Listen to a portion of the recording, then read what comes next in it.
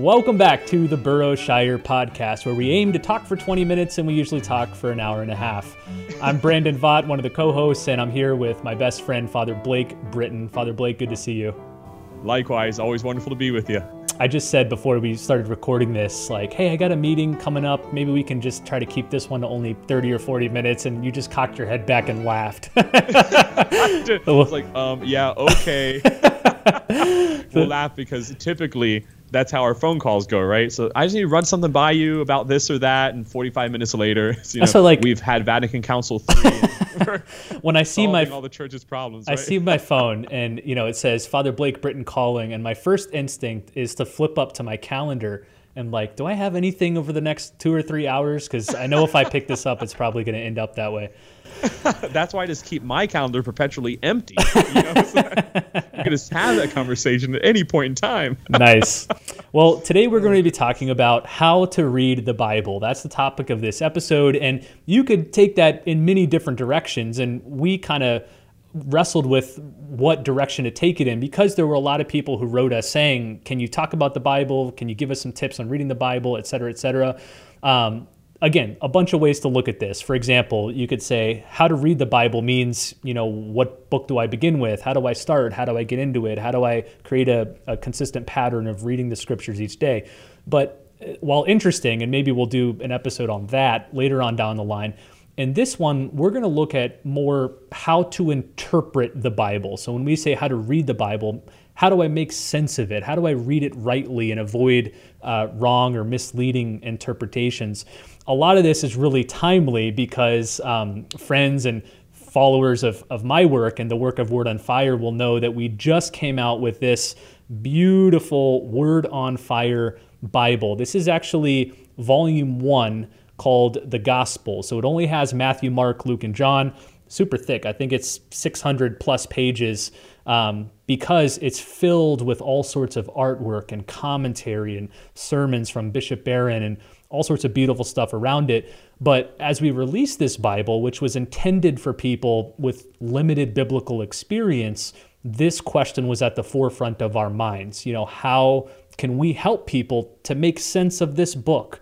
I remember as a Protestant, Father Blake, a lot of times the Bible was presented on its own, and the suggestion was just pick up the Bible and read it. It reminded me of like what Mormons will often say about the Book of Mormon. You know that the Book of Mormon is true because if you just pick it up and read it, you'll feel a warm, burning sensation in your bosom, and a lot of Protestantism wasn't too far away from that. It was kind of just like, just pick up the Bible, read it. There's the Protestant doctrine of perspicuity, which means, it's clear. It'll make sense to you, especially in the things having to do with salvation. But that's not necessarily a Catholic view, is it? Right. No, not at all. And one of the important things that's very important for us to distinguish here is between the Word of God and sacred Scripture. So what you're referencing to, of course, is the Sola Scriptura of Martin Luther, and then later on that becomes a rallying cry for the majority of Protestantism, meaning based on the Bible alone. It's only on Scripture itself that we build our faith. You often hear, is your church a Bible-based church? And I always tell Catholics, say no, it's not, right? Because the Christian religion can't be built on a book. It has to be built on a person. The Second Vatican Council was emphatic on that, specifically in their document entitled De Verbum, the Word of God. Now, in this document, the Council distinguishes between the Word of God and sacred Scripture because they are not the same thing, meaning they can't be conflated into one another.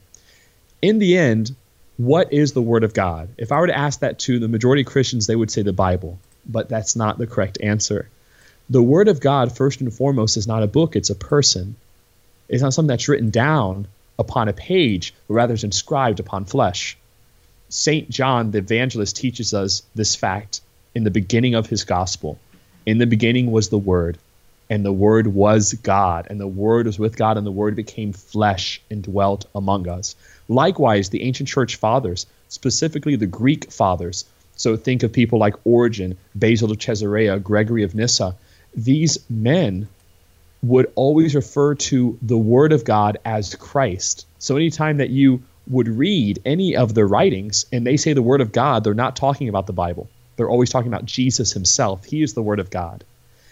And they would designate the Bible as sacred Scripture, which Von Balthasar defines, based on the definition of the Church Fathers, as the Holy Spirit's testament to the Word of God. So the sacred scripture is the Holy Spirit's preaching, the Holy Spirit's instruction about the Word of God, who is Jesus Christ the Lord. So that's a very important tension, a creative tension, if you will, to hold in balance and to not conflate those two definitions. In Protestantism, the reason why the definitions were originally conflated is because, of course, they negated the incarnation, meaning they denied the sacramental character of Christ, the sacramental character of the church, through Eucharist primarily, but also through the other 7 sacraments. So when you no longer have the medium by which to encounter the incarnate Christ, which is the sacrifice of the Holy Mass and the other sacraments of the church, reconciliation, confirmation, well, that medium must be replaced. And where that medium was replaced, where that sacramental encounter with Christ was replaced, was through the Bible, which now becomes defined from the Protestant perspective as the Word of God. There's a whole lot more that can be said there. Maybe we'll go down that rabbit trail another day in regards to Protestant versus Catholic views about divine revelation or how God has revealed himself. But Father Blake, you mentioned one of the key turning points in the 20th century for Catholics' understanding of the Bible, and that is this centerpiece document of Vatican II called Dei Verbum, which again is Word of God, so it's on divine revelation in general, but it focuses a lot on sacred scripture, and it led and was intended to lead toward a revival of personal scripture study among Catholics. And we've seen a lot of that. We haven't fully realized that vision. I think every Catholic would agree, but just look around you at the number of Bible studies at parishes, study Bibles, books about the Bible, Catholic Bible teachers, Bible stuff on social media. That wasn't the case 100 years ago or 200 years ago. It just wasn't common for ordinary Catholics to be as devoted to the scriptures as our Protestant brothers and sisters. And so that is yet another grace of Vatican II. And again, we've been promising a whole episode on Vatican II for a while. We'll have to get there, but trying to stick here with the Bible. So Catholics, we don't embrace sola scriptura, as Father Blake said. So that's one way we don't read the Bible, meaning we don't just read it in isolation from the rest of divine revelation and the rest of the magisterium. Second, and Father, I want to hear you talk on this, we don't read the Bible literalistically. What do we mean by that? Yeah, so meaning that every single thing that's said in the Bible is empirically, scientifically, verifiably true. So there are different levels of truth. This is very important for us to appreciate as Catholics because there's an intellectual subtlety here that's incredibly essential to our faith. Let me just note that even the early Protestants did not have a notion of fundamentalism. So people like Martin Luther, King Henry VIII were very much influenced by the Catholic hermeneutic, meaning the Catholic lens of interpretation. And this is why, for example, Martin Luther defends the Immaculate Conception, right? So he has this deep Marian devotion. So early Protestantism, which we call high church Protestantism, cannot be lumped into this category of fundamentalism. But later development Protestantism did start having this notion of everything in the Bible having to be factually, meaning empirically, verifiably, scientifically true. And that's never been how the church understands the Bible because there's a deeper truth in the empirical. You have this sense of the transcendent truth. For example, did God make the world in 7 24-hour days? The church has never held that notion as a magisterial universal teaching because that's not the truth which the book of Genesis is trying to transmit. There's a deeper truth. The illustration that I always use when I'm teaching this notion of mythical truth, which again doesn't mean fake, it means a deeper sense of truth, versus scientific empirical truth, is in storytelling. So as moderns, it's very important for us to know the data. When we learn about George Washington crossing the Delaware, we want to know what temperature it was, how tall George Washington was, did he really have wooden teeth, what color clothes was he wearing, how deep was the Delaware that day, and what was the water temperature, right? Those are things that matter in our storytelling. To the ancients, none of that matters. To the ancient Jewish mind, to the ancient Greek mind, and to the ancient Christian mind, the way that they would tell George Washington's crossing the Delaware would be like this. George Washington, standing 12 feet tall, boarded a mighty ship, gilded with a golden robe to cross the mighty rivers of the Delaware to fight the Red Dragon on the other side. Now, the listeners of that story would know that George Washington's not actually 12 feet tall, that he's not actually wearing gold, and that there's not actually a dragon. But they know something more important. See, they don't care about how tall George Washington was. What they care about is the character of the man. What they care about are the deeper truths of who he is. So his being 12 foot tall means that he was a man of grandeur. His golden fleece is a symbol of his virtue and purity. His mighty ship is a symbol of his courage. The red beast is a symbol of the great evil of the British Army at that time. So these are the truths which an ancient storyteller is trying to transmit, including those who were inspired by the Holy Spirit to write the Bible. So that's the distinction here between fundamentalism, which does not really dive into the deeper truths of things such as the book of Genesis or things such as the book of Job or the book of Jonah, the prophet Jonah. And they settle for just having this superficial interpretation at the cost of the deeper truths that are trying to be transmitted. So we as Catholics are much more formed insofar as trying to find the deeper truths that the storyteller at that moment, inspired by the Holy Spirit, is sharing with us. Okay, so those are two ways that Catholics don't read the Bible. One is we don't embrace sola scriptura. If you just come to the Bible in isolation and try to read it, you'll almost inevitably go off the rails in terms of understanding it. But then the second one, which Father Blake just explicated, is that we don't read the whole Bible literalistically, as if it's just one long scientific historic treatise. Let's look at some of the ways that we do read the Bible, some of the principles that undergird Catholic scriptural interpretation. So the first one, and it piggybacks on what Father Blake just said, is that regardless of whatever passage or book within the scriptures we're reading, we must be critically attentive to genre. We need to recognize what type of book this is, otherwise we're bound to misunderstand it. A lot of times we tend to think of the Bible as just one book, but as most readers will recognize, it's a whole collection of books, 67 if you're a Protestant, 73 rightly if you're a Catholic. So it's a whole slew of different writers and periods and genres and styles.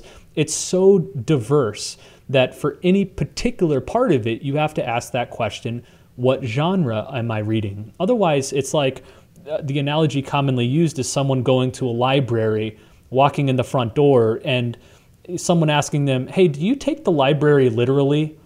It's like, well, like what part? Like maybe if I'm in the biography section or the science section, yeah, because that's kind of what they're trying to convey. If I'm in the poetry section, if I'm in the narrative fiction section, the sci-fi section, each of those different sections of the library requires different interpretive tools, but you won't even begin to pick up the right tools until you know what section you're in. So it's critically important to recognize the genre of whatever book you're reading. Mm-hmm. Yeah, most certainly. All right, let's move to a second one, and I want to spend a little more time on this. From time immemorial, not time immemorial, that's too much of an exaggeration, back to the earliest days of the church, and I'm thinking here of the earliest church fathers, the church has offered a multi-layered interpretive scheme. Traditionally, there's been 4 types of interpretive levels of Scripture. That's probably the best way to say it. 4 interpretive levels of Scripture. At the top, the first and most fundamental one is the literal sense, and I'll get to what that means in a second.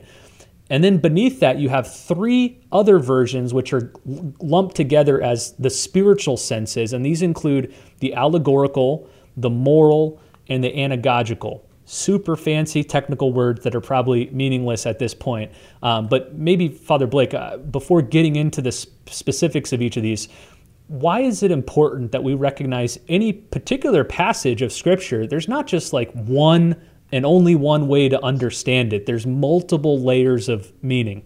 Yeah, St. Augustine explains this the best in his treatise on sacred Scripture when he mentions the fact that Scripture itself is rooted in the Word of God, meaning the Word made flesh, who is Jesus Christ. The Word of God is Jesus, and He is infinite. He is inexhaustible, which means that sacred Scripture, as that which is nourished by the Word made flesh, also has this inexhaustible quality about it. What I mean by that is not that it tells a bunch of different kinds of truths, but rather it tells the same truth, the truth of Christ and our salvation, but in this richly hued way, in a whole spectrum of ways. And it's important for us, if we really want to get to the meat of sacred Scripture, to be informed and guided by the Holy Spirit, who is the author of this sacred scripture, so that we might understand all the different colors and the different ways in which just one verse of the Bible can be said. One of my professors in seminary, he made a 700-page thesis on one scripture of the Bible, one verse of sacred scripture. And so if he could do that just for one verse, imagine what we could do with the entire set of the Bible. I remember this was like a big paradigm shift for me when I converted from Protestantism to Catholicism, because one of my worries coming in to the church was, when I become Catholic, the church is just going to tell me what each verse means, and it seemed overly restrictive. I thought, as a Protestant, I'm just here with my Bible. I might listen to a pastor, I might read some books, but there's kind of a liberal freedom to figure out what this means for me. And I thought, this big oppressive church is going to restrict a lot of those interpretive options. But what I found was quite the opposite, that when a Catholic reads the Bible, there are some, you might say, guardrails where the church will say, this verse emphatically does not mean this. So a good example is like John chapter 6, which talks is Jesus' bread of life discourse, where Jesus is describing the necessity to eat his flesh and drink his blood for eternal life. The church has multiple times said, this is not meant to be only interpreted in a metaphorical spiritual sense, that Jesus really was literally telling us to eat his flesh and drink his blood. Now, that doesn't preclude the spiritual interpretation. It's just saying it can't only be interpreted that way. So as long as you're within those guardrails, almost any other interpretation would fly. So I found, becoming Catholic, that in some ways the options were more interesting and more expansive. You read the church fathers, and for any particular verse, there's like 10, 15, 20 different angles at it, different ways you could understand it. And that's what these four senses of Scripture are meant to convey. So and on that note, I think it's important to say the magisterium, and this comes straight from Fulton J. Sheen, it's like drawing the outlines of a basketball court. If there's no court, there's no game. We don't know where to go. If we're just freelancing in our understanding of theology, philosophy, and our understanding of sacred scripture, we might go in a dangerous direction. The reason why the church puts up those guide rails is not to constrict us, but rather to allow us the freedom to play, to allow us the freedom to really understand the depth of truth, so that we don't become a Docetist or an Arian heretic or a Sabellianist, right? So that we don't fall into some of these false teachings and misinterpretations that have gone before us. The church in her history has seen a lot of mistakes. We don't need to redo them. And she's going to protect us from doing that. Progression is always hindered by the repetition of fallacy. So in order for us to really progress in an authentic way, we need to know the tradition and allow that to guide us to move forward authentically. Okay, let me run through these four senses, and I'm not going to go super in depth in them, but they are really fascinating, and I think will take your personal reading of Scripture to a whole new level if you start using them and master them. So first of all, the literal sense. So St. Thomas Aquinas says that all other senses of Scripture are based on the literal. So it kind of is the most important one. And what it means is reading the particular passage in a way that the original author intends. So you're trying to pull out what the original author was trying to convey. So this is where all the great tools of contemporary Scripture scholarship come into play, when we talk about the historical critical method and form criticism and textual criticism, all these experts and academics piecing together with great confidence what the original text said and what the authors intended. All of that has helped to shape this literal sense. What was the author of this passage originally intending to convey? Now, the problem with a lot of modern scholarship is that it kind of stops there, and that's right, like what the Bible is or what the Bible means. But as Christians, we believe that the Holy Spirit is operating even while these authors are writing to convey things that even the author didn't intend. And that's where we get to these next three senses, these three spiritual senses. These are things that the Holy Spirit is bringing through the scriptural text. Maybe the original author didn't intend it, but the Holy Spirit did. And if God's the ultimate author of Scripture, then we need to be attentive to these. Did you want to say anything about that, Father Blake? Yeah, it's beautiful, that notion of how, even back going to Thomas Aquinas, who's a medieval theologian and philosopher, but also back to the ancient church, how they had this sense of the necessity to understand the original intent of the author. And that is crucial for us to also appreciate particular details that are taking place. I know there's a hesitancy, especially nowadays in modern Catholic biblical scholarship, towards exegesis and towards historical critical method, only because, once again, it has had negative ramifications insofar as a lot of people stop there, like you said, Brandon. But if we continue to pick up that baton of historical critical method and take it to a deeper level, which is the mystical, theological understanding of sacred scripture, it's really enriching. One such example that is the most touching to me is the woman who is struck with bleeding, who touches Jesus' cloak in secret. Now, through exegesis and through studying first century Judea, we're able to understand what actually is taking place in that transaction. So a lot of us will think, well, she's touching his coat secretly to protect herself. But that's not actually what's taking place. In ancient Judaic law, if a man touched a woman who was bleeding, he was considered unclean, which means that Jesus would have to go through a public purification ritual before being allowed to worship in the temple or being even allowed to preach in public again. So the woman touches Jesus secretly, not for her sake, but for Christ's sake. And this now leads to the amazing event of Jesus publicly recognizing her, which is not just to bring her out of shame, but is putting himself into shame. He willingly chooses to embarrass himself. He willingly chooses to make public the event of his ritual impurity because the greater good is her dignity as a beloved daughter of the Father. So having that little bit of exegetical historical data totally enriches and changes that story to a deeper level than we could ever imagine.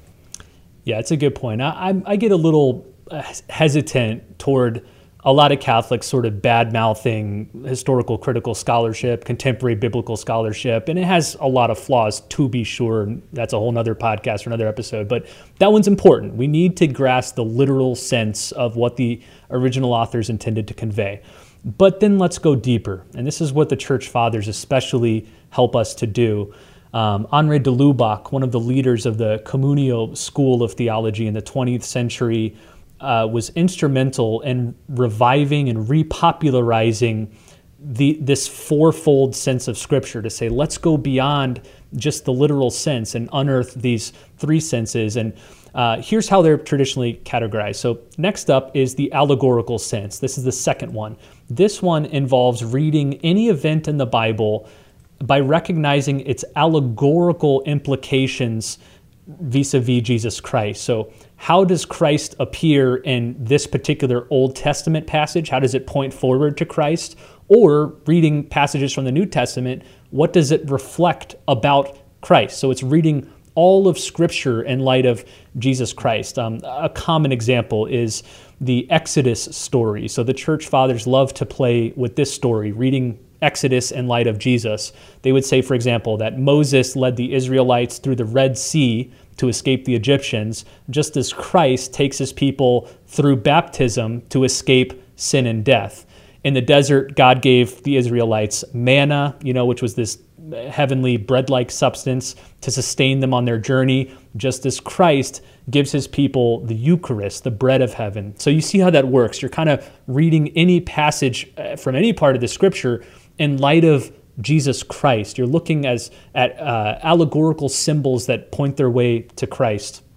Right. And this sense of Scripture is typically called typology. That's the technical term for it, meaning that everything in the Old Testament is a type of what will be realized in Christ and in the church.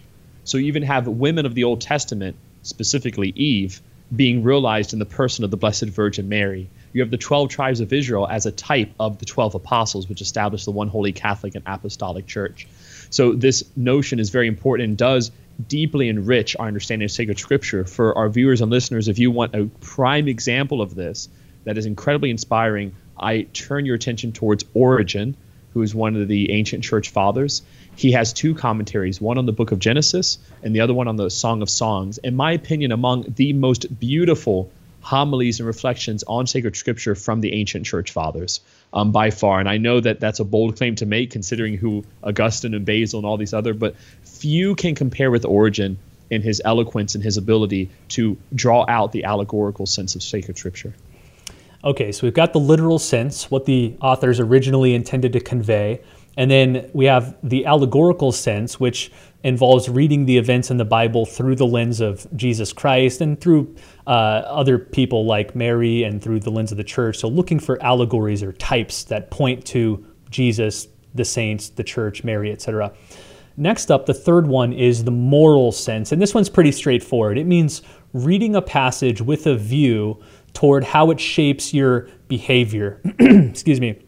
Most devotional Bibles take this approach, right? So when I was a Protestant, you go to your local Christian bookstore and there's 100 devotional daily study Bibles. You could find a study Bible for any niche. If you're a man who likes to weld, you can get the men's welding study Bible, right? But most of them are meant to help you to apply a particular scripture passage to your life in a way that you would behave differently as a result of reading that scripture passage. And that's what this moral sense is about. If you look at a passage, say, from one of Paul's letters, you read it, reflect on it, and then ask yourself, how do I live differently because of this? How does this change the way that I behave? Another example would be Jesus' parable of the Good Samaritan. If you're reading that parable at the allegorical level, you would recognize that the Good Samaritan is a type or a foreshadowing of Christ, that Christ himself is the one who picks up people from the end of the road and carries them to the inn, which is a type for the church. But from a moral reading, it's much clearer that we should help people in need, and that our neighbor is anyone who's in need, even if they're an ideological opponent. So you see how you could take the same passage and read it at different levels and unearth totally different gems. Yeah. All right, let's move on to the final one. This is the anagogical sense. Anagogical comes from a Greek word that means leading or pointing toward. And this refers to reading a passage in light of our eternal destiny or the end of time. And a good example here is Psalm 121, which says, I rejoiced at the things that were said to me. We shall go into the house of the Lord. That one often comes up in masses and in the breviary. Now, if you read this psalm in a literal sense, where the psalmist is talking about going to the house of the Lord, he's literally referring to Jerusalem and its temple. That's what he has in mind. That's what he was trying to convey. But if we read that anagogically, we reflect on the fact that we're being led to the true house of the Lord, which is the heavenly Jerusalem, which is our ultimate destiny. Or you could read it as leading us into the church, which is, the new temple here on earth. So again, anagogical means looking to our eternal destiny, looking to the future. But what I want to emphasize, we scratch the surface of these four senses, is that for any part of the Bible, there's not just one meaning, one way to understand it. There are multiple depths, multiple levels of meaning. And again, for Catholics, that should excite us. It means you will never exhaust the reading of sacred scripture. You will never just read it and think, okay, I think I got it. I'm pretty much done. I understand what it's trying to say. It's an inexhaustible fountain of meaning and insight. There's a tendency to read the Bible and see how it personally applies to me. This is a popular method that developed specifically in the 60s and 70s, and you'll hear this all the time. So I remember being part of some Bible groups, and they'll sit in a circle, and we would read the Bible and say, what did this scripture mean to you? And that's more of a superficial, again, understanding of sacred scripture. It is important to know how the Bible applies to our particular lives, but there has to be a preliminary, deeper understanding of scripture in the light of tradition and in the light of these different senses that we were speaking of. So what I always tell people, just in a very summarized way, is anytime you read a verse in scripture or a story in scripture, don't just read it at face value. First and foremost, ask, how does this relate to Jesus Christ? Second, ask, how does this relate to Mother Church? And then third, ask, how does this relate to me? But in that order. So it needs to start with Christ, it needs to go to the church, and it needs to go to me. And when I say church, I mean in the context of all salvation history. So there's sort of another way to practically apply these different four senses of Scripture so that we don't fall into the trap of just making it personal literature as opposed to the Holy Spirit's testament. Over the years, one of the things that God's called me to is a ministry to atheists. So I have a deep heart for people who just can't find good reasons to believe in God. So I've interacted with thousands of atheists over the last 10 or plus years, mostly online. But one thing I'll find is that the Bible is always a sticking point. Atheists will always say, well, what about this verse or that verse, or when God does this or God does that, or orders this or orders that. And what I find time and again is that the objections are usually rooted in a misunderstanding of how to read the Bible, which leads to another principle. And the principle is not everything that is in the Bible is what the Bible teaches. Super important. Not everything that's in the Bible is what the Bible teaches. So for example, just because the Bible records people doing bad things, it doesn't mean the Bible endorses that behavior. So for example, in the early parts of the Old Testament, you still find Moses permitting things like divorce or slavery or punishments that we today would consider egregiously harsh. It wasn't because Moses was endorsing and approving of those things, but God was slowly revealing his moral law over time and had to make concessions to allow things to progress gradually. And so they were permitted for a period before they were definitively rejected. But if you just open your Bible to, say, Leviticus or Numbers and find one of these laws and say, see, the Bible teaches slavery is okay, or the Bible teaches you can stone an adulterous woman, we need to, again, affirm that not everything that's in the Bible is what the Bible teaches. Another valuable principle. Yeah, and that's where you go from a childish understanding to an adult understanding. And there is a lot of people in the world right now, and it's our fault. It's the church's fault. It's our fault as Christians, even with our Protestant brothers and sisters as well, that we haven't done a good job really maturing adult Christians, bring them up to speed. So a lot of us still have the same understanding of the church and the Bible that we did after we received our first Holy Communion. And so we're still stagnant at that place. And we have to develop an adult understanding of how the scriptures were constructed, why, who the ultimate author is, who is the Holy Spirit, and how the Lord within history and through history over this time period helps us to eventually reach the high point of salvation, which is Jesus Christ the Lord. What Christ is, who Christ is, what he teaches, that is the guiding principle of the entire Bible, not some obscure writing in the book of Leviticus.